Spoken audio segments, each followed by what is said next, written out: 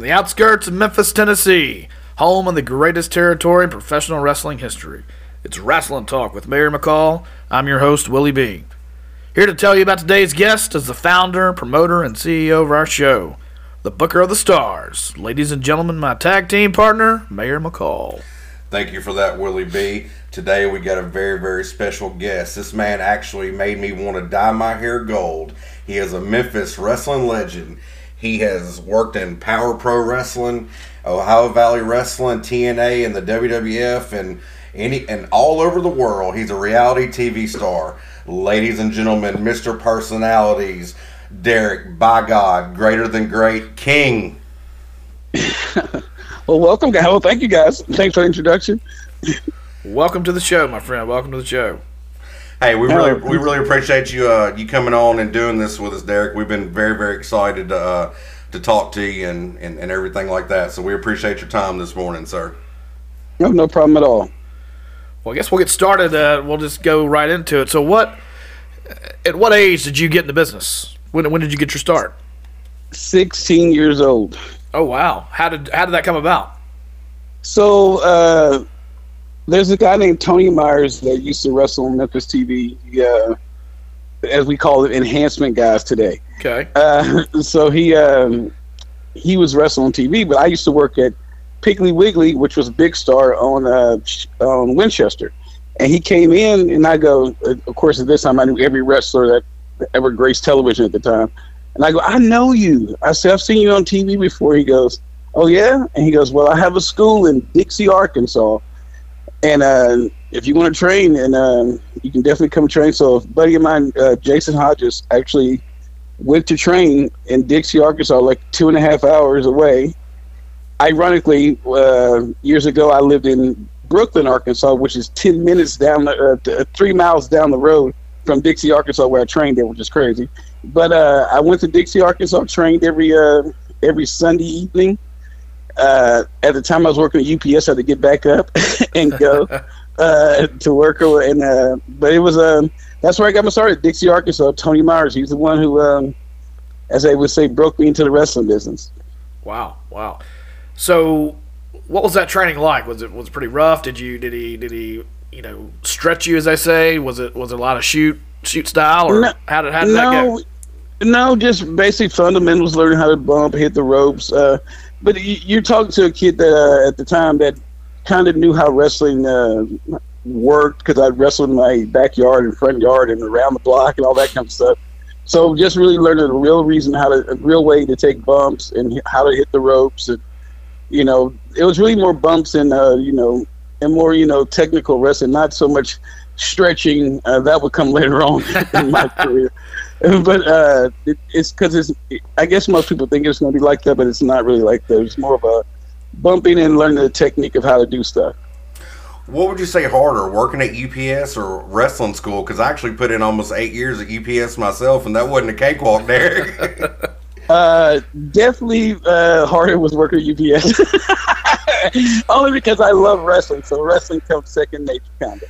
Hey, no offense to anybody, like a very trained professional like yourself or anybody else, especially that's went to a wrestling school. But I'm not going to lie, man. At that age, some days I'd walk out of UPS and I felt like I could probably be a wrestler. I was like, I felt all jacked up, Right. The throwing boxes around is not fun.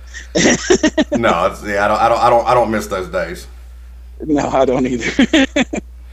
So when growing up, who were your inspirations? Your favorite wrestlers? Who did you look up to and go, man, that's who I want to be? Well, obviously this is Memphis, Tennessee, so Jerry the King Lawler. Obviously, I was a big Jerry Lawler fan, big Jeff Jarrett fan. Later on, became a huge Shawn Michaels fan as I was wrestling. But Lawler, Jeff Jarrett, Bill Dundee, the Memphis crew, but mainly a Jerry Lawler guy, because that's just kind of. You were Memphis, you knew what dropping the strap meant, and you knew what it meant. So, that's what I lived for on Saturday mornings, and, I was ate up with it, like carrying crowns around and all that kind of stuff. That's, if I was to emulate anybody, and most people who probably watch me wrestle, it's a lot of Jerry Lawler-ish in my match when you see them most of the time. Yes, we are definitely Jerry Lawler marks without question. You cannot grow up in Memphis and not just think he is God. And you actually, Right, that is so true. what did he think about you being born with your own King moniker? How did he feel about that? Well, ironically, he never really cared because I never really did a king gimmick, and I never really had like a, carrying a crown or anything like that. Like just my last name was King, so I never was, Derrick the King. So he never really said anything. He goes, "I wonder where you got your last name at," and we laughed about that. But here I am getting to meet my hero, so I knew not to step on his territory. We're going like, okay, I'm gonna carry a crown, I'm gonna have a cape.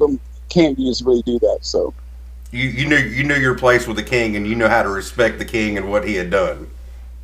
yeah, absolutely. I mean, you watch, but also there's only one king. You can't really do it twice because he's already still doing it. So we were very conscious of not doing any kind of gimmicky stuff like that. I read where you spent quite a bit of time with Bill Dundee on the road. Tell us about some of those memories and what was life like on the road with Dundee. Bill Dundee was like my second dad for a while because Blade Boudreaux and I went on the road with him. It seemed like for months, and we would go to stay at Bill's house. We traveled to Louisville. He's the first person to take me to OVW. So Bill Dundee was. Here's where the stretching part comes. He definitely the guy who taught me how to be vicious, and and how to apply holds and how to stretch somebody really, or how to apply pressure when you can or when you need to. But he was a little. I mean, for him, he one day we were in Jackson. We were working on showing people how to be vicious, and literally stuck his finger in my eye and back out. And I thought to myself, fish hook, baby, fish hook. And I was like, this is not that serious. But I learned a lot of lessons from Bill Dundee.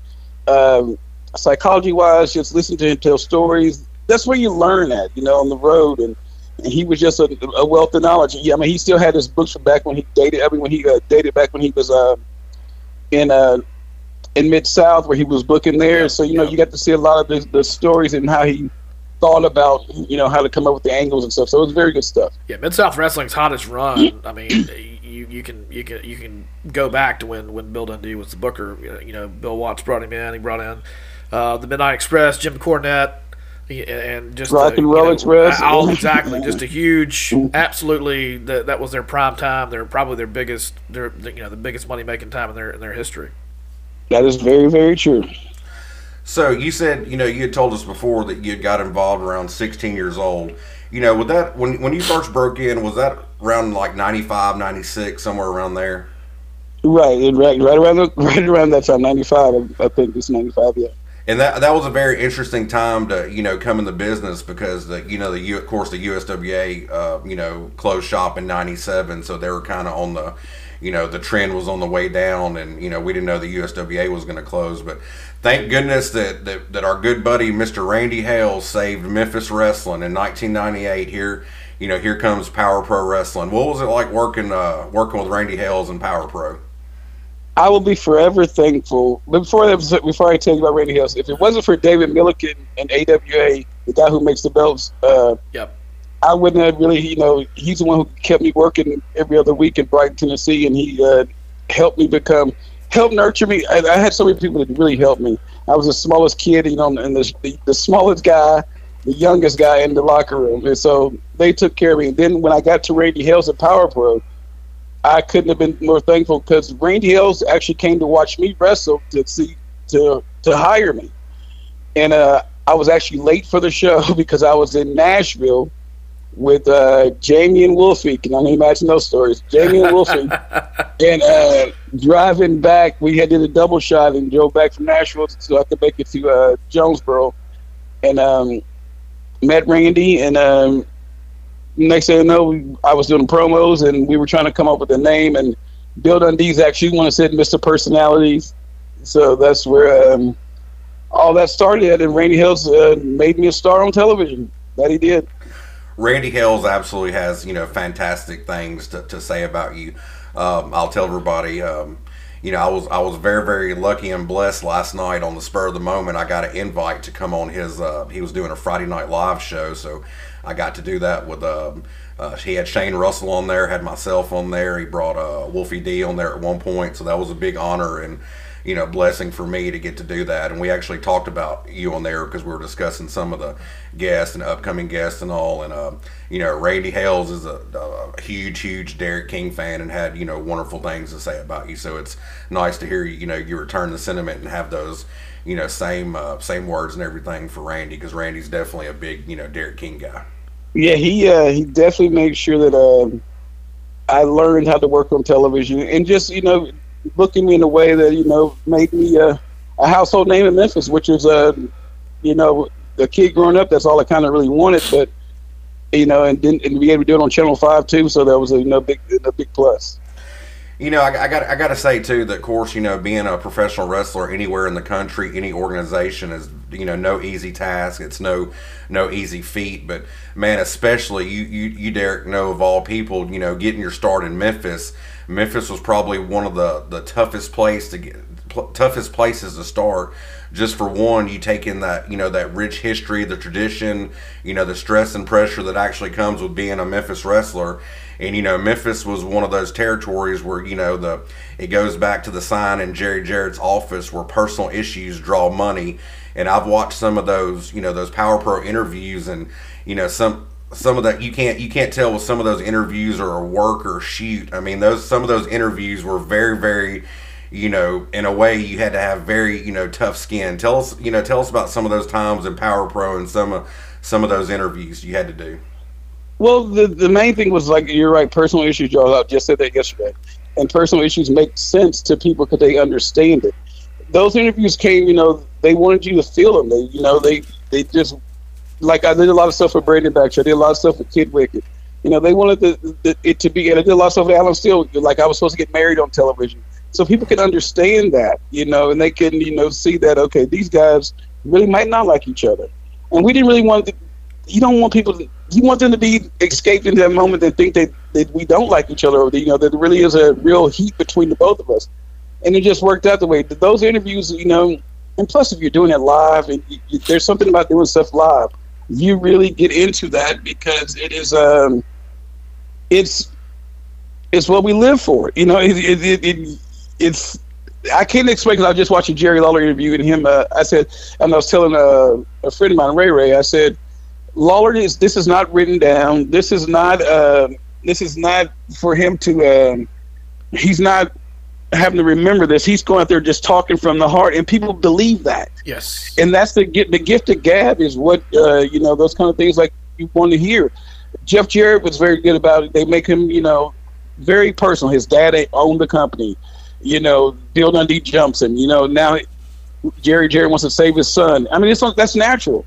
Well, so when we do stuff like that, that makes it, people can't. There's a blur in the line between real life and wrestling life. Correct. Your style of wrestling is professional wrestling, and it allows us to suspend disbelief. Yes, we quote unquote know it's a work, whatever, but we are so into it, and you do it because it's an extension of your personality, extension of who you are, and you speak from the heart, and you work. It's not scripted, and that's what I can't. And I'm very critical of you of modern day sports entertainment. I think there's a clear distinction between professional wrestling and sports entertainment. Professional wrestling is, as you just described, and it's not scripted, and that's why it's real. When someone gets up and speaks from the heart, man, you would laugh at the idea that Jerry Lawler would have to write out a script to say something, to write out a promo. I mean, yeah, exactly. You hear stories about. I mean, we interviewed Bruno, and he said, yeah, guys, they would simply, whether it was Lawler or Jared or Randy Hales, whoever's booking, says, all right, here's what I want you to discuss. Here's the,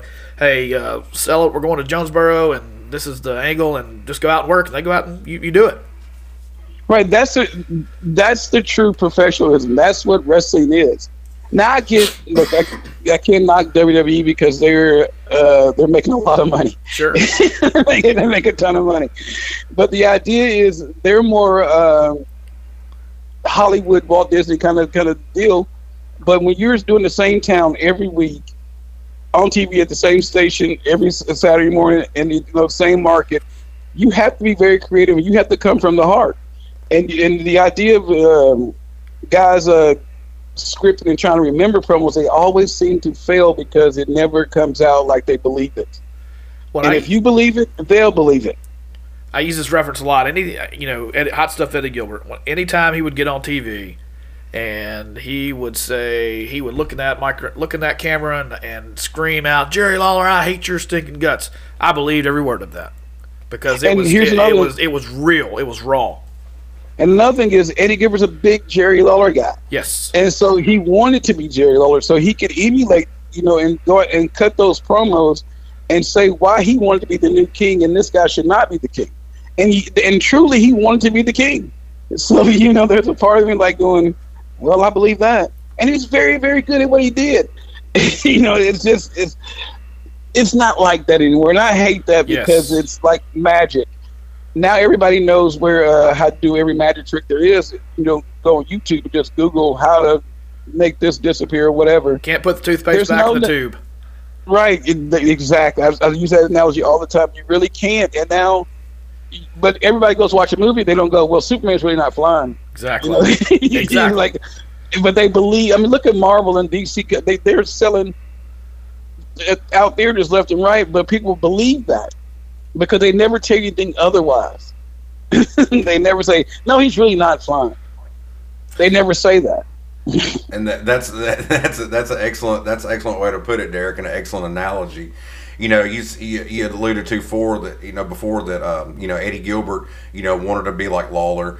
Speaking of that, when I look back, I look at Eddie Gilbert, I look at Jeff Jarrett, I look at yourself. A lot of you guys threw that punch and that fist just like Lawler did. Did you work with Lawler on that? Because you can clearly, if you go back and look at some of that footage, if you had a blindfold over the screen or the face, you couldn't tell between Eddie and Lawler sometimes who was actually throwing that fist. Did Lawler work with you on that as well?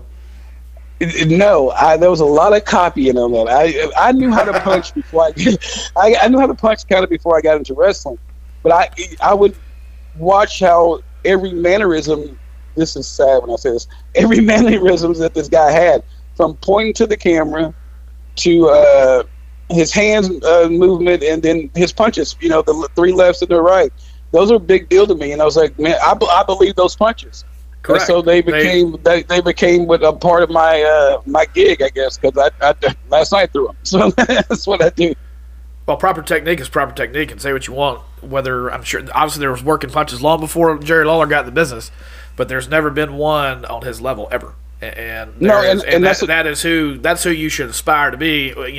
When it comes to that, it's just like the figure four. There's only one. Watching Ric Flair to the figure four. There you go. So same thing. With his punches. The thing about Lawler's punches, he's probably got the best punches in the business. Yes, and that's saying a lot because there's been a lot of people who can punch, but his punches are second to none. I've been punched by him several times, so you can imagine I'm going crazy getting punched by the king. So yeah, those punches are very good. I would read and see back in the day where Vince McMahon would actually go with Jerry and have him work with some of the the other talent far as punching, and like, hey, like if you want to learn how to throw a fist or a punch, you need to mimic the style of Jerry the King Lawler. He's the best in the business. That is so true. So when you're around, we discussed that Power Pro Wrestling, Randy Hale started in '98, and of course you were on Power Pro, doing their show and all like that. So how did the opportunity come about where you started with Ohio Valley Wrestling, and what year was that? So I'm not good on years, so I don't really. I've had a lot of good times with Brian Christopher, so I probably can't tell all these years. I forgot to say, when I usually do my opening promo introducing the mayor, I remind fans that he is the unofficial president of the Brian Christopher fan club. He is the biggest Brian Christopher mark that has ever lived. Brian Christopher, good friend, great guy. We'll get into. I'll give some stories for Brian here for a second, but I will tell you the Ohio Valley thing is. Nick Dinsmore is a good friend of mine, and we had Eugene worked. Yeah, exactly. So we worked in Music City Wrestling together, and I went up to Louisville. He goes, hey, he talked to Cornette. He said, hey, Cornette, why don't you bring Derrick up? I went up and worked the show. Next thing I know, I'm bleaching my hair. and I'm on OVW. So Nick Dinsmore was a big help with helping the opportunity with Cornette and OVW. Well, and I'm a huge Cornette fan. I think he's the greatest manager besides Bobby Heenan that ever lived. Obviously, most wrestling fans probably agree. Tell us about some good Corny stories. I was fired by Jim Cornette on my day off. Oh, thanks a lot, Willie. The show just tanked. Apparently, I just killed the mood here. Yes. No. I love Jim Cornette. I love him. Like, I wouldn't have got to do WWE or nothing like that without Jim Cornette. We were at Louisville, and I drove up to hang out with Nick. I wasn't on TV that week in OVW. And so Nick and I went, of course, everybody went out to this place called Phoenix Hill, and it was 25-cent beer. Where's those days at? It was 25-cent beer bust, and Cornette's girlfriend, now wife, went with us, and somebody had put something in her drink. She got sick, and so we had to take her back home. And Cornette was mad, like, "How do you guys do this? Blah blah blah blah blah." Hell of a promo he cut on both of us. I'm on my way home, so he leaves a message on my voicemail, and just berated me like, "You're fired." Blah blah. I was like, "I wasn't even working. I wasn't even supposed to be up here." But of course, cooler heads prevailed, and I was back the next week or whatever it was. But I just remember thinking, I just got fired. Literally fired on my day off, and I didn't do anything. But Cornette was his intensity about the business is unmatched. He's got so much passion about what he does and how it's supposed to be. I've seen him go out there so mad and so angry. I mean, if I could cut promos like him or talk like him, man, he cuts people down just like that and be like, okay, now this is why you're doing this. And it just makes it seem so simple. It's like, oh, you're right. But there's not another Jim Cornette, and there probably never would be. And I'm sure probably some people say, thank God. But he is seriously one of the guys that, just a learning tree, under the learning tree, just learning how he did stuff, little stuff that made sense, and how he just can come off the top of his head and just keep going and keep going. I'm like, man, that is a gift right there. And a lot of people don't have that. And he's one of those guys that, old school wrestling, I guess, he's definitely old school wrestling, but he definitely understands that there's a new day and age too. So he tries to give props where they can, but he knew when it was drawing money for everybody. Yes. Did you feel like Craig from Friday? You got fired on your day off? Yes, that was so true. Because I looked and I told Nick, I said, "How did I get fired?" I didn't even do anything. But like I said, there was another incident where Cornette cut another promo. I was going to Cancun, so you turn your cell phones off or whatever. So I got back home from Cancun. I had this long promo again about if I worked for. This is when Terry Golden had MCW. Yep. Or it was Kick-Ass Wrestler at the time, and then they had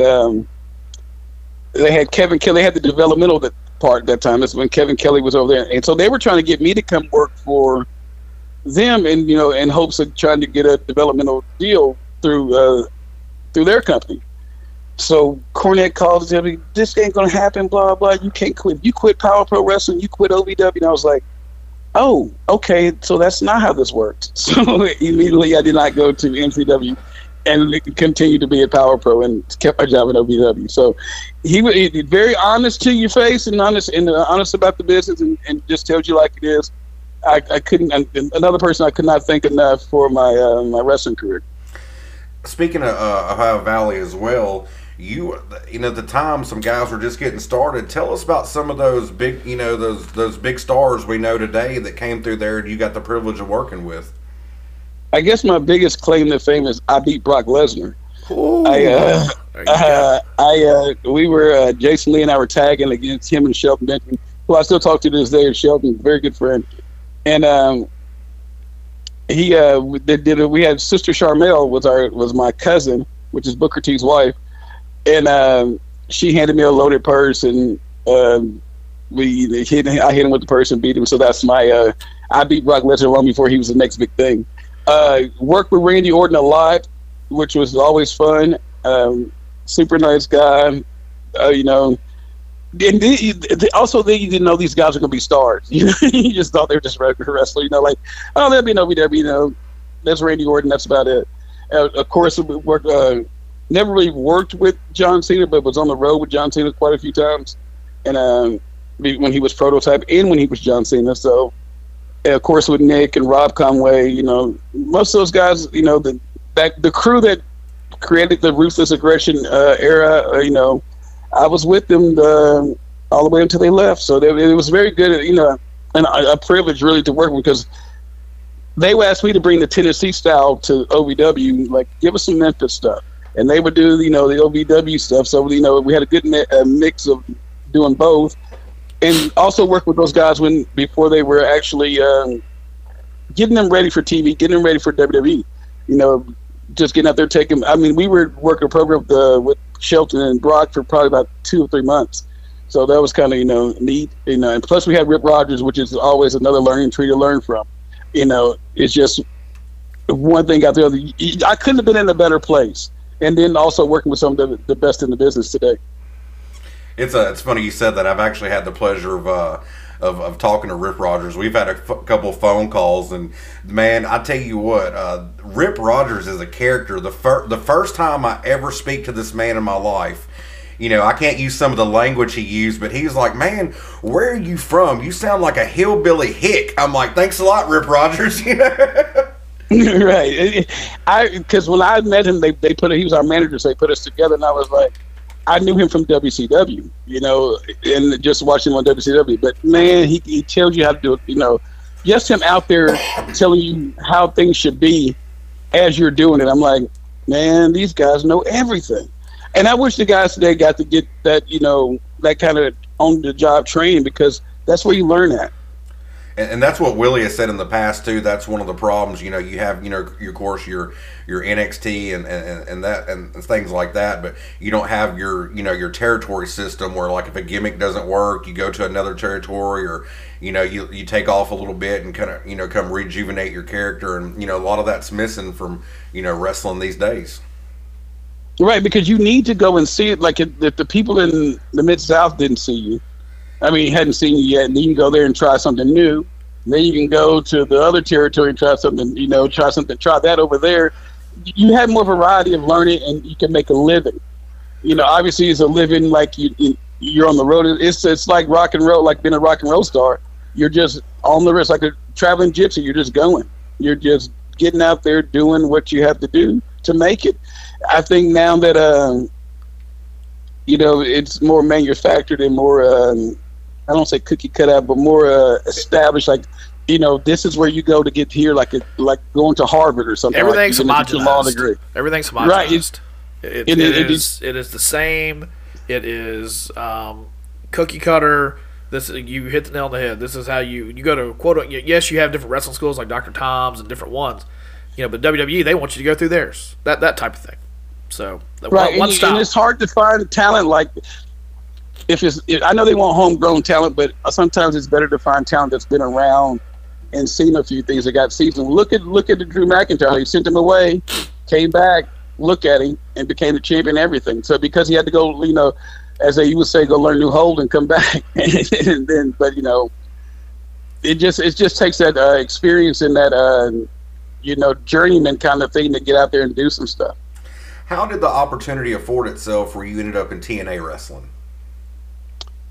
So TNA, we booked a show with Jeff Jarrett and Jerry Lawler on the show at Bishop Burnham Iowa High School, and we also booked them in Poplar Bluff. So I was wrestling. It was me and Lawler against Jeff Jarrett and Ron Killings, and so we started talk. Yeah, exactly. That's crazy too when you think about it.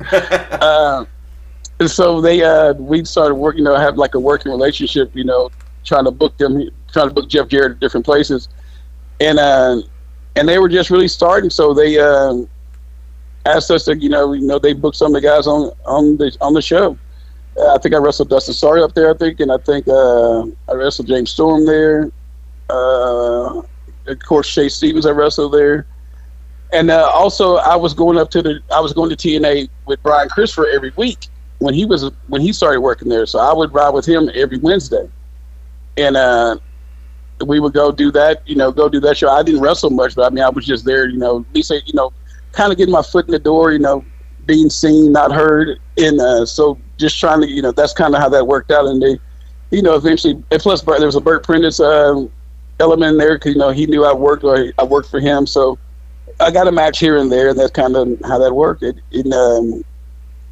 Just trying to be everywhere I can. Sure. Absolutely, and I figured that was probably an easy foot in the door in TNA. You being a Memphis guy, they're definitely going to look at you for the just for being in Memphis, and also of course if the people don't know that TNA was founded by Jerry Jarrett and Jeff Jarrett when it started. So I'm sure that you had developed having the connections you had in Memphis, and I'm sure you had a relationship with the Jarretts. I'm sure that probably wasn't too hard for you to get up there as well too. Right, and just take as long as they knew who you were, it always helped. So that was always a good thing. If I'm not mistaken, you also had a tag partner there. Y'all were the Memphis Blondes.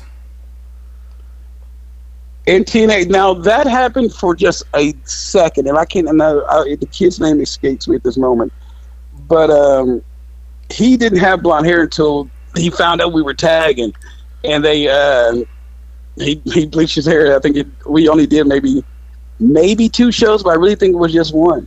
And that was just the end of that. I don't know what they were going to try to do. I was open for any idea they wanted. Obviously, I already had built-in blonde hair, so I was just waiting on them to tell me what I could and could not do. So I think that was a very short-lived moment, but then we moved on to something else, I'm sure. He probably looked back and be like, it wasn't even worth me dyeing my hair blonde for this. This was a very short angle. Right. He was like, dang, I had to do all this for that. I get it. We mentioned Brian Christopher before. Give us a good Brian Christopher story. There's so many. Brian Christopher, the wildest guy I know. You got to be kidding me there. Do tell. Yeah, he is just. He's on 24/7. He's always on. He's Brian Christopher 24/7, and we would go out, and he would just be. It was a show with him with popping us, just doing everything he can. Of course, we when I was at Power Pro, Phil would know this. We used to go to Brian's house and play video games and to the wee hours of the morning, playing PlayStation, playing WWF Attitude, and Bop It. It's so crazy. Brian Christopher playing Bop It, but it was a real serious game, and everything's a competition. Everything's a competition. So it. I probably couldn't say some of these stories because there's just a lot of partying. When I say I was probably drinking most of this time, going, yeah, man, wherever we're at. But he just he enjoyed life. I'm just saying that he's one of those kind of guys that got out there and just performing with him, wrestling against him and stuff like that. He's always wanted to he's going to give the fans what they want to see, and he had a million ideas to do, a million spots in his head to get together. I'm like, am I going to remember all this? And but he's probably seriously one of the easiest guys to work with because he wants to make sure everybody looks good and he wants his match to look good. From a fan, I would say from a fan standpoint, he was, especially in the early '90s when he first got his start, was one of the best heels I've ever seen. I was just about to say that. Period. And not just Memphis wrestling. Everybody kind of knew without knowing that he was Jerry Lawler's son. But man, when he got on TV, brought out that little red wagon, and he cut promos. You believed it, and the laugh, everything. Right. He was just, and then he was just incredible in the ring. He was just, I think he's one of the more underrated talents. Honestly, the apple doesn't fall too far from the tree.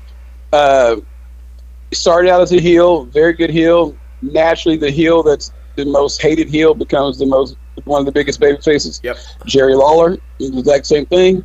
They mimicked his career almost like that, except without telling you his last name is Lawler, and making him brash, cocky kind of guy. He was very good at it, but he was a baby face. He was on as a baby face, So I'm a too sexy Brian Christopher guy. Same. I love the Memphis stuff. I'm a very Memphis guy with him.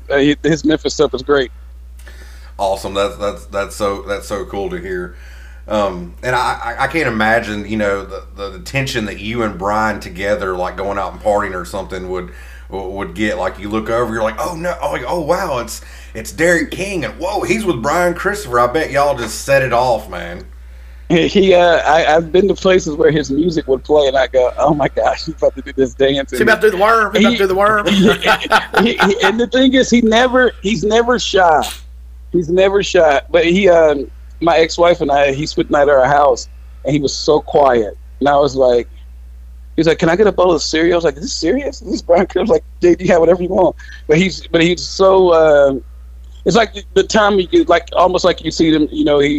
The switch is turning down. He's like, "Okay, I'm going to bed." He's normal. He's like just a normal person. But it comes in front of people, and the fans are. He's the life of the party. He's always fun to hang out with. Controversial at times. I'm like, are we about to fight in this building today? Not even fighting anybody because I don't fight. Well, I mean, you could looking back, you could see maybe he wrestled with a chip on his shoulder, so maybe he carried that in life as well. That's kind of what maybe that was a motivator for him. He just came across as not angry, but just, hey, I gotta prove myself. Well, here it is. Your dad's Jerry Lawler. Yes. So you got to think to yourself, I don't want to be Jerry Lawler. I got to be Brian Christopher. And so, so those things that's a little bit of a motivator. Like, I got to get here and do this. And like I said, the guy, him working with PG-13 and working with Doug Gilbert, him working with Jeff Jarrett, all those matches were classic matches. And, I think, like you said, underrated. Most people didn't. Of course, when you go to WWE, they water everything down sometimes. It's like, can he just be Brian Curtis from Memphis? Yes. I totally agree. If they would have let him, he wrestled for the inaugural WWF light heavyweight belt. I think Taka Michinoku, somebody. I keep thinking. And Flash Flanagan. Yeah, and if they would just put the belt on him and to begin with and let him be the heel Brian Christopher that we saw at Memphis, it probably could have soared that division through the roof, in my opinion. And see, what's crazy because he's a big guy. I mean, he was in shape, muscular out here for Memphis, but in the Orlando Giants and WWE, he's a small guy. Right. He was a jacked up Jerry Lawler with the same mouthpiece. Exactly. I tell everybody, if you go back and watch especially some of that old USWA footage, if you didn't know any better, that's Jerry Lawler talking. Some of the stuff that Brian would say, you're like, you can just envision the King saying that. What's so crazy? Oh, sorry, go ahead. No, I'm sorry, Derek, go ahead. I was going to say, what's so crazy is like Lawler's early years, how Southern he sounded. Lawler, it was like, we going down there to Mississippi. I'm like, what is he saying? Brian Christopher was the exact same way in his early years of his promos, and then obviously, the more and more you talk, the accent or the Southern drawl became, less and less. In my opinion, if you put a face Lawler and a face Christopher, beside each other talking, it does, think certain similarities come out, but not all the way. But if you take a heel Jerry Lawler and a heel Brian Christopher, it's almost like I said, a jacked up mirror image. Because they both like those comedy kind of stuff. They like the short jokes. They like to get the quick word in. You hit the nail right on the head. That's exactly what they do. And they were like quick to put you in your place too. Like Brian Christopher could come out there and he'd be like, Dave Brown, do you see Eddie Marlin around here anywhere today? And he's like, well, Dave's like, well, no, Brian, Eddie's not here today. Well, let me tell you why he's not here today. Because he's sitting at home because he's a senile old fossil, and I had him fired. And if you mess with me, Dave Brown, you'll be fired too. Hey, you're going to be my manager now. That's perfect because he told the story why Eddie Marlin was not there, and then I'm sure later on some angle happened where he put him in a match where he ended up having to do something, and Eddie was probably a part of it. But it's one of those kind of things. Like, it's so funny you say Eddie Marlin because you love to see Eddie Marlin come on TV. Goes, what's happening now? Exactly. It was like bringing the principal. When you saw Eddie Marlin on TV, for me, it was like, it's like the school principal is out. The principal's out. He's got his short sleeve shirt on with his tie, and he's out here. You're about to get in trouble. Derek, you might can relate to this one. Every time I'd see Eddie Marlin, I reverted back to the old WWF days. President Jack Tunney. I'm like, I'm like, something's about to pop off. Eddie Marlin's coming out here, and he's got that serious look on his face. I love the fact that Eddie Marlin would come out with that green jacket on, And then Randy Hales had a green jacket. So did Guy Coffey. And Guy, oh, you took that. That's what I was saying. So did Guy Coffey. I was just saying, so did Guy Coffey. And I go, where is it? Is there a PGA tour? And I don't know about it. Where are these green jackets coming from? But it's so crazy because I went to the Pipkin building. Quick Eddie Marlin story. Went to the Pipkin building, when they were out of the Coliseum. And Eddie Marlin, I think they had another guy who's underrated, Eric Embry, was going to have a match. And Eddie Marlin was going to put his hair up. And so Eddie Marlin's taking the tickets at the door when you walk in. So you see his perfectly silver hair and doesn't move. And then he lost the match and they shaved his head. So on the way out, you see Eddie Marlin standing there with just a ball in. I'm like, I just stared at his head going, I can't believe they cut his hair. I cannot believe they cut this man's hair. And he's, that's part of it. He was so invested. But I thought to myself, that's the strangest thing I've ever seen. And that's what makes the Memphis territory so fun and so interesting and cool, because some of these angles were just so outlandish, just like one of your heroes. You spent time on the road with Bill Dundee, seeing Samantha getting her head shaved and all this kind of stuff. I mean, you would turn it on, you're like, man, what are these folks gonna do next? Right, yeah, first of all, I don't think my significant other will ever say that it's okay for me to cut their hair. Well, I will say one thing that did happen. We were wrestling in Dyersburg, and Randy Hales came up with it. He actually was helping book the show. They had booked this angle. We cut my son's hair. My son was probably 6 or 7 years old. And the heels grabbed him and cut a lock of hair in his head. So then, of course, I had to come back in revenge to cut the heels hair, the heels manager's hair later on. But my son had no idea what was going to happen. We didn't tell him. They just called him, put him in the ring, and cut his hair. And the people were like, "What?" His mother called. What's going on? How much trouble did you get in? She goes, "What did I do to my kid?" I was like, "That's okay. It's fine." Blah blah. So it is so crazy because I thought to myself, I'm involving my kid for real, and as long as he can get over it, as long as he can get a reaction, this is over with me. What's funny about that? He's going to be doing an interview one day, and he's like, "Yeah, my dad didn't smart me up to the business. Didn't know I was getting my head shaved that night till I got there." Right, like, get out here and get this cut, buddy. So how old are you when you got the business? I was 6. I was 6. He did have his own theme music, and I had a buddy of mine, Eric Hayes, he goes, "We're not here to get your son over." I go, "He's the most over guy we got right now." Yes. And how did it come about? You did some things with the WWF. Jim Cornette is the guy who hooked all that up. You mean that guy that fired you on your day off? That guy? Yeah, exactly. That guy. I like to appreciate him for the firing. He one day he goes, Memphis, Raw's in Memphis. And he goes, "You're booked Monday night." I go, "Do what?"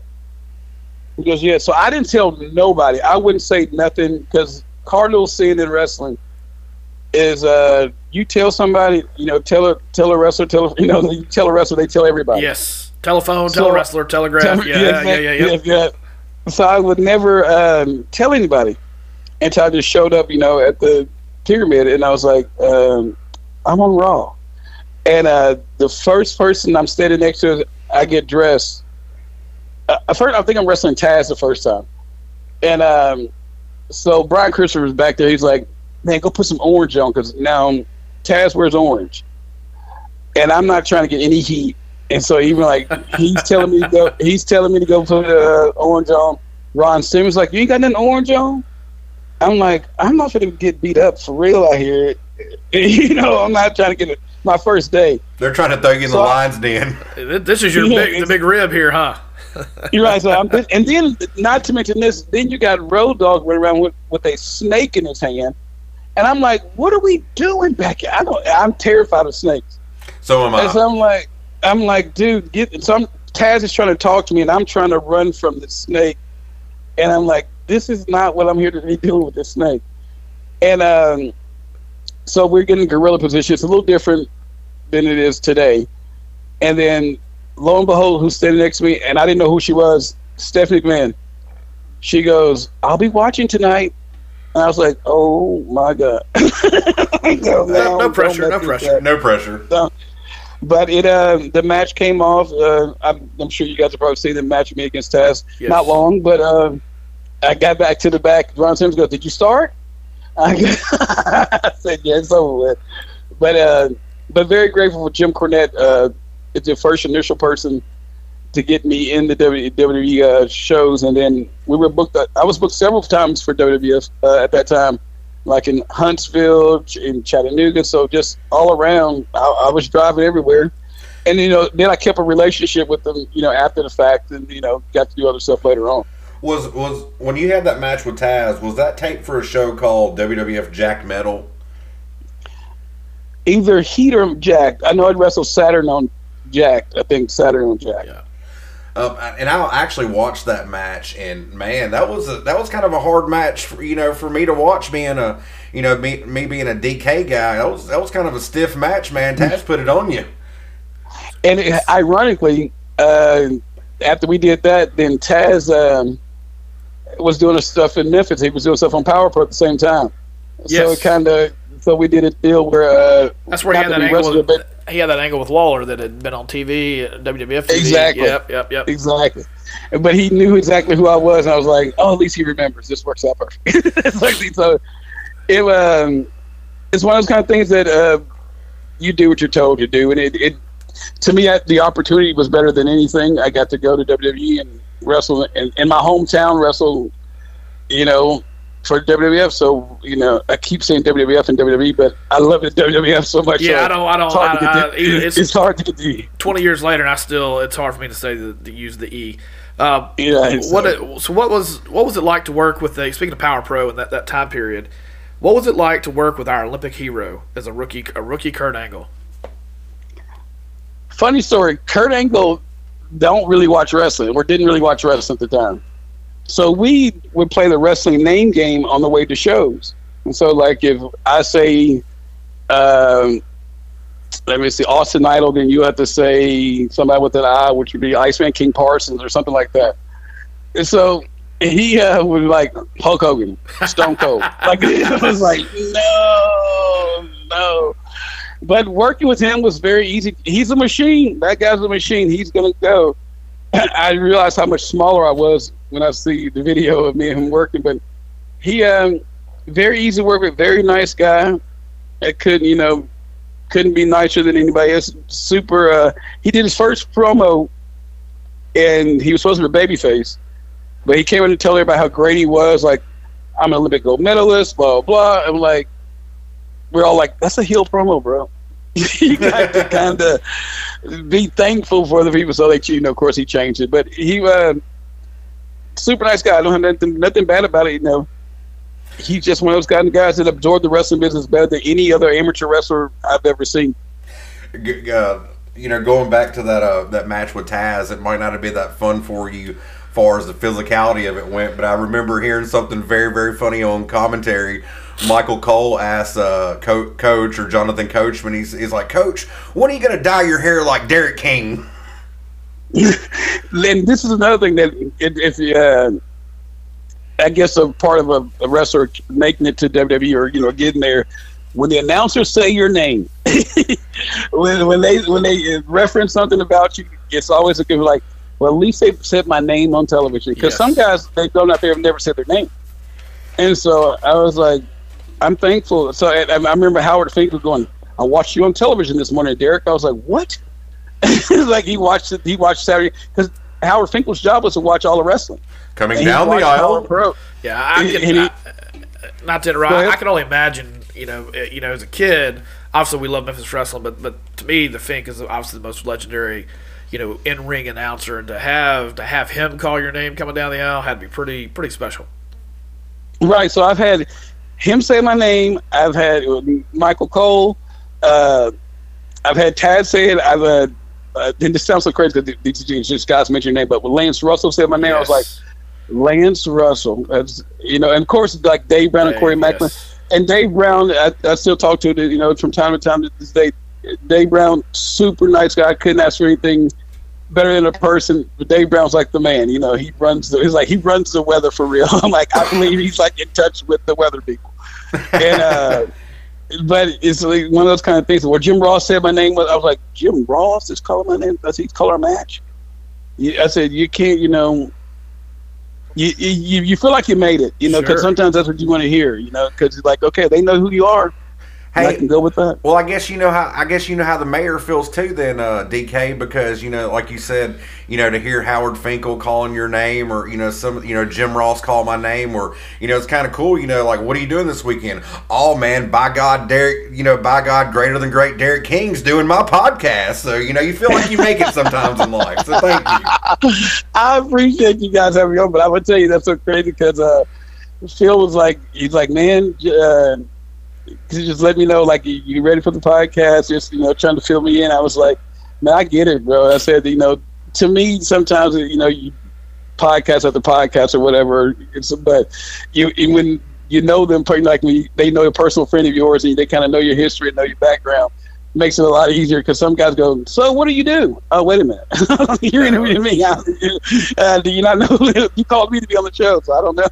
Yeah, that's a great segue for that. Let me, I know you're busy this morning, so I just got a couple more things for you, and that actually that leads me into my next segue. Okay, so you've actually got a best friend named Phil Melton. Big shout out to Phil, awesome guy.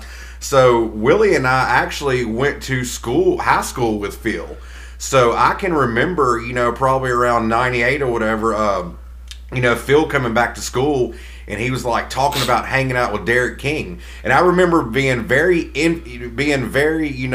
jealous at the time. Not envious, because envious would make me a hater. I was very jealous with a healthy respect. I'm like, damn it, why can't my clique of friends have a wrestler friend like Derrick King? I'm hanging out with the wrong fellas here.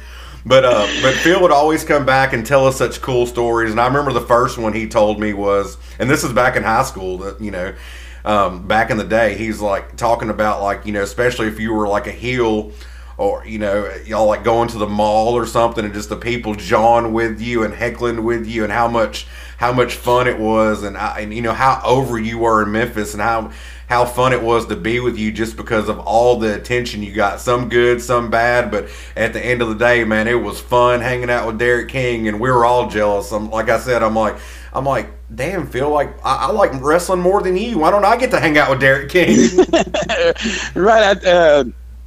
Phil is a super cool guy, great friend, one of my best friends in the whole wide world. I don't know what I would do without him some days. It is one of those kind of things that I'm sure at times you're like, okay, enough. Or, it gets old after a while. And like, okay, they know who you are. We just want to hang out. We don't want to have to do anything.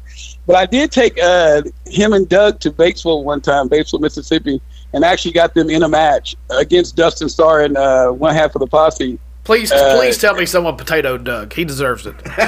No, it's so wild because we just worked in a spot where they do the boot and the stunner, and that kind of thing. Just they get the people went nuts, and I remember thinking, these guys are gonna be over, and they don't even know they've never taken a bump ever, not one bump ever, and so they got in there, and we pinned Dustin or whatever, and I remember the athletic commission going, do those guys have a license? Go up, it's time to go.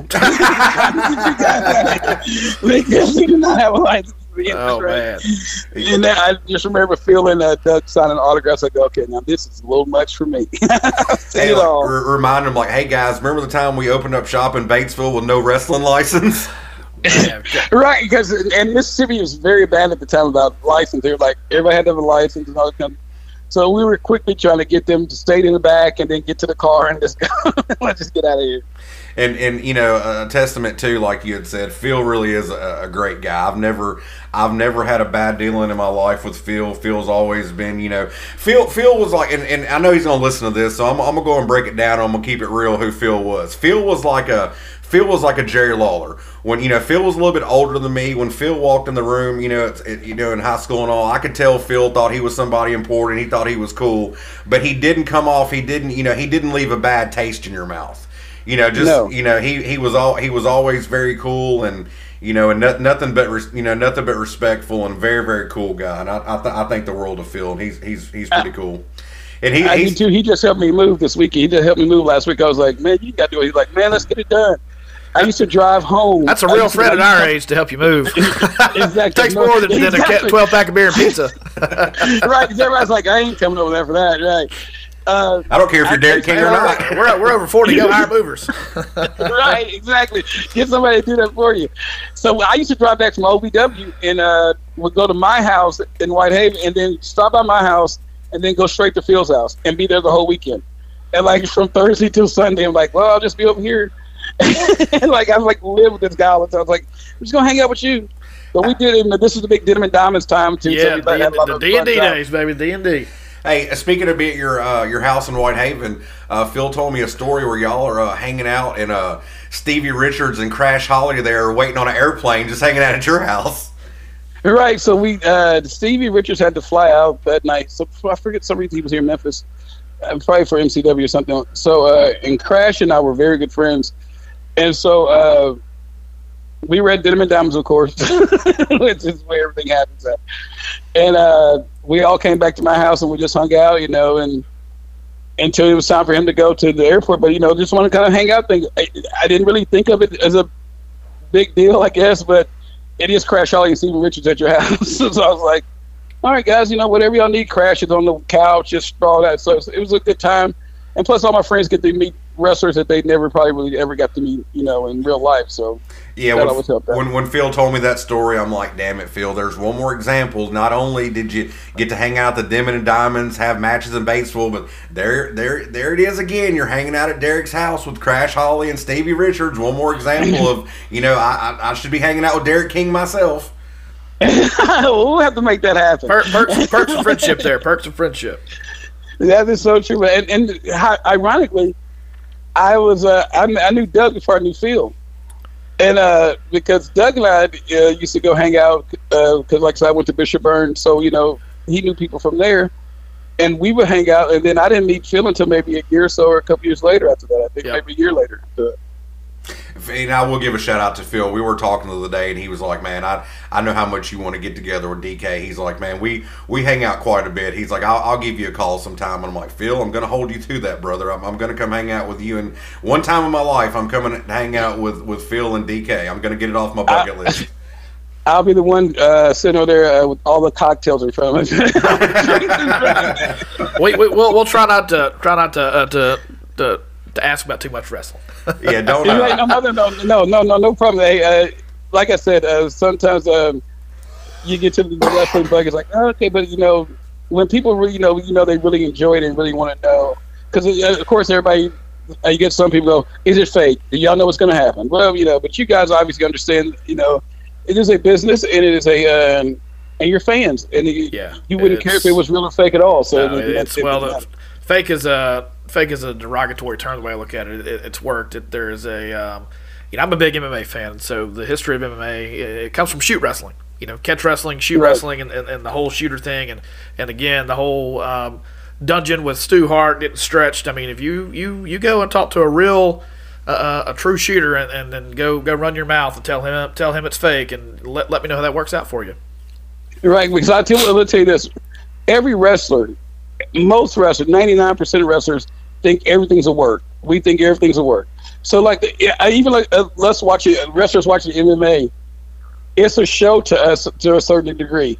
We realize that the younger preliminary talents probably fight their hardest, and the superstars and the name guys are like, okay, we can work a little bit and come back and do this later on.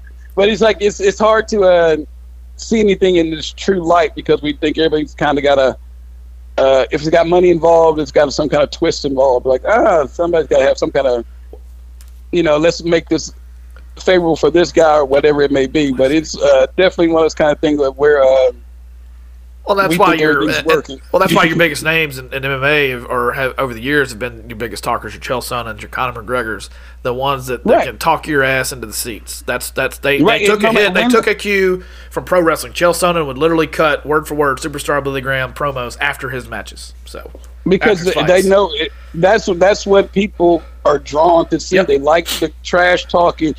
People like drama, and that's just I'm a big political guy, which is Don't shoot me for that. But I'm a big political guy, and I just know that I watch politics all the time. And, watch the news all the time. And go, they just want to have something for you to keep watching. They give you a little taste. Like, they've milked this debt ceiling for a week, 2 weeks now. I go, now they're just going to pass it anyway. Yep. Why couldn't they just go pass it? Because they've worked it. Yeah. I work in the political world in my private life, so I don't really bring that up on here. I work in politics, but but you hit the nail on the head. And politics is a reflection of pro wrestling. I've heard Eric Bischoff say that it is. You hit the nail on the head. That it is that they work you, and then boom, So it's and they do the same. And it's always doesn't matter which side of the aisle. And I wish they could sometimes support, not to get political, but to get rid of part of that, because it just divides people every time. Correct. Because they're going to do the same thing. They're still getting rich, and I'm still sitting here trying to wonder where I'm going to eat at tomorrow. One's a heel. Who you like is the baby face, and who you hate's the heel. Simple as that. Every time, and there's no tweeners. Nope. A good way to describe politics, 2023, help keeping kayfabe alive. Second oldest profession in the history of man. Exactly. But a lot like the first. That's so true. All right, DK. We mentioned our awesome buddy Phil Melton. So let me mention another good friend of mine. A great friend of mine for a lot of years. His name is Tim Razor, and he's from Osceola, Arkansas. And you probably know where I'm going with this. Oh gosh. So I remember. I think I was working a lot at the time. I wasn't watching a lot of TV or anything like that. And I remember, Tim calling me and said, "Man, have you seen that new reality show on WGN? Derrick King's on it." I'm like, "What? Derrick King's on a TV show?" He's like, "Yeah." I'm like, "What's it called?" He's like, "Wrestling with Death," and he told me all about it and what was going on, and so I started checking some of it out, and I was like, "Hey man, like, do you Big Daddy LaFont? You know these people?" He was like, "John, it's Osceola, Arkansas. We all know each other. Of course, like like the way he described it, him and Big Daddy LaFont's at the church together, So, but right. Tell us about how you ended up in Osceola. Give us that whole thing, and tell us how that show Wrestling with Death came about on WGN. So I wrestled in Osceola probably since I started wrestling. Was that MCW? Yeah. So when Moondog Championship Wrestling at first, and then it went to, when Moondog was gone, they called it Mid Southern Wrestling. And I was just there last night. I just wrestled there last night. So my wife is from Osceola. My ex-wife, rather. My ex-wife is LaFonce's stepdaughter, and so we were. I guess before we got married, I worked at the funeral home, and I wasn't originally supposed to be on the show. It was just going to be the family that was going to be on the show, and they were worried about how I think they were going to have a situation where Jamie's mother, my ex-wife's mother, and LaFonce's daughter were going to have a conflict, but they didn't really want that to be that on, in the city. They didn't really want that to look like that on the front of for the town or for the family. So they had to have something to storyline, basically. It's a storyline. So then it was pitched for me to get in to be on the show, mainly having stuff to do with Max, or my first time in the funeral home, or doing stuff, like prepping the body. And there's something I never wanted to do. Oh, and I just worked in the office part, so I never really went back to the prep room or anything like that. And it was just easier. And then plus Max's dad was on the show, which is Jamie's ex, and so that always made for a interesting kind of cocktail of fun to do, to see what they can get out of that. But they, like I said, originally supposed to be on the show. They had that concept for the show for a couple of years, and they finally got the green light to do the show with WGN, and then they asked me to do it, and I was like, well, yeah. Well, why not? And you became a real-life Paul Bearer. Yeah, exactly, and which is crazy because I never wanted to do any of that. I do any of the prepping stuff, but it was a lot of fun. Long days. It was long. It was. I've always wondered with those reality shows, how much of it is your situation. How much of it was I won't say scripted, but how much was it a shoot or a work? Yeah, there you go. Well, they just put us in the situations. Okay. They just kind of put you in a situation, just let you react to how you were going. And some things were just classic because things I would have naturally said, I did say. I've never dealt with cows and all that kind of stuff, so that was all abstract to me. So I'm like, what am I doing out here to cow, an auction for cows? Who cares? Who does this? Welcome to Osceola, Arkansas, DK. Yeah, welcome to Osceola, yes. And but it was one of those kind of strange things. Like, I didn't realize, I got booked a lot more after the show was on. I was like, man, this show's everywhere. But it was fun to do. We wish it would have lasted a little longer because the payoffs are very good. Yes, yeah. But I think they ended up selling the rights to MTV, and they were going to try to reboot it. But I don't, now everything's so it wouldn't be the same now with the the family's dynamic and all that stuff. Well, of course, I noticed on there too the name of the funeral business was Wilson Funeral Home, and I saw too where we're talking about the Moondog and everything. It's the Latham family, so. Larry Latham was Moondog Spot. So what's the correlation? I mean, is Big Daddy LaFonce and Moondog Spot related, or how's all that come together? Irony. It was just ironic that they both last name were Latham. Oh wow. Okay.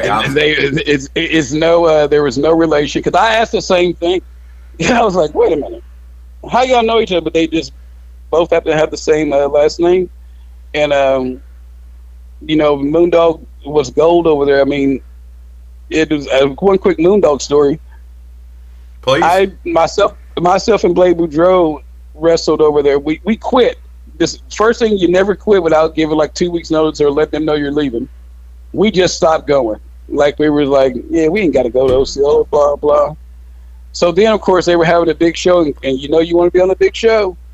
So I'm like, we got to go back over there. And so it was like months that we had been there, and so we went and tried to get back on the show, and I was like, okay. He goes, all right, and he put us on the show, but it was against him and his partner. I was like, oh my god, now we're in a Moondog match. Moondog Spot laid a stop sign on my back and hit it with a chair. Oh, I literally popped up on my 2 feet just from laying down, popped straight up, jumped out of the ring, grabbed my bag, grabbed Blade, and said, let's go. And we drove off and vowed never to come back. We were in Coldwater, Mississippi one night. They go, there's going to be a surprise at the end, guys. You guys will know when to get out of the ring. So they wouldn't tell us what the surprise was. This was like a few months later after that. And all of a sudden you hear that whistle blow. I go, get up and let's go. I was like, oh my God. But he came to the back and he was like, oh, y'all didn't expect me to be here. And I was like, but he was super nice. And then, of course, we worked for him, forever after that. But lesson learned, don't quit and then go back and then quit again and then have to go back later on. Ooh. Or get fired by Jim Cornette on your off day. Things to avoid in life and wrestling. You're right. All the times Derrick King's been fired. Well, I want to wrap it up this way. I know that my mom is no longer here. Rest in peace. Love you, Mom. Wish you were still around. You'd think it was so cool that we got to have DK today, and you'd just be tickled. And so thank you for doing this with us, Derrick. And I know your mom isn't here anymore either. God rest her soul. So I was talking to JC Ice, Jamie Dundee, one day, and he told me, whatever I do when I have you on, ask you about the time that he had the conversation with your mother about the wrestling business. And he painted the picture for me, like, actually, how your mom was and everything, and her dynamic, and and who she was as a person. So kind of set all that up for us and tell us the conversation that with your mother and Jamie Dundee. So Jamie spends the night at my house for a weekend, and I have a show to go to, but he's not on the show, so I'm having to go. And so, but before that, my mother's very quiet. She was ill at the time, so she was not really moving around. But she was very docile, not big until like screaming and yelling. But she was like, son, because Jamie was rooting her on because yeah, you need to tell him. He's like, because she don't want me to wrestle. She didn't really want me to be in the wrestling business. She was like, you need to get an education. You need to get a good job and not wrestle.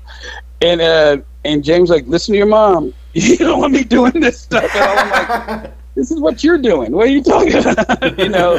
But she was very, didn't mind Jamie staying, but very, very laid back and, pretty much spoiled her child, let him do what he wants to do. But she definitely was having to, do you really want to be a wrestler? is this really what you want to be doing in life? Blah, blah. So and he was like, yeah, you need to be doing something else. You want to be doing this, get a job. I was like, no, I don't want a job. I want to wrestle. But I just remember him thinking, just thinking to myself, now how he going to tell me not to wrestle? This is what he's been doing his whole life. But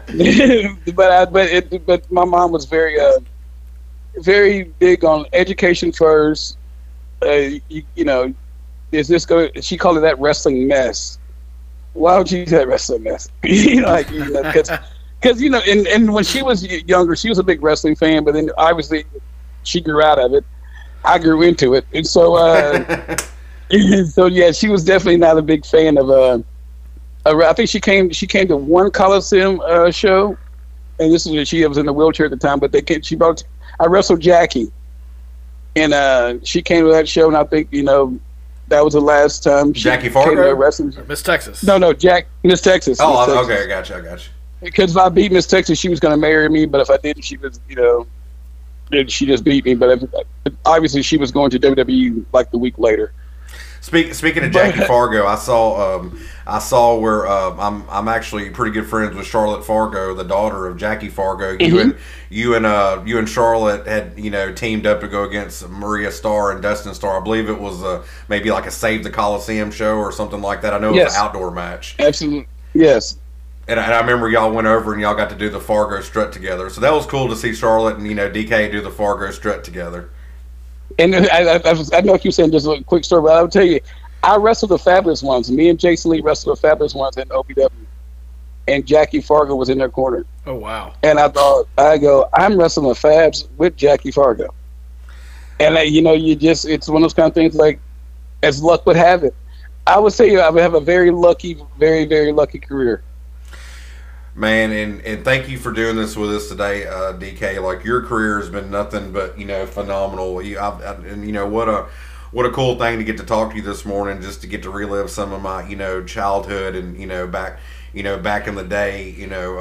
Just watching you on Channel 5 and seeing you out and about with Phil, and just really good times and really good memories of the great Derrick King. So man, let me just be open and honest. It's been an absolute honor and pleasure to have you do this with us, and I just can't thank you enough, man. You've always been a awesome on-screen talent, wrestler, reality star, but now I know it to be true. That Derrick King's just an awesome human being, an awesome person. I'm glad we got to spend some time with you. It's been a very fun morning.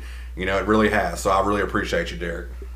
Well, thank you guys for having me. And seriously, we'll get with Phil and get together, and we'll go out to eat or something like that. Man, and we can talk wrestling a little bit. Man, that'd be great, man. I really look forward to it. No problem, man. Thank you guys. Appreciate you. Thank you, Derrick. Uh-huh.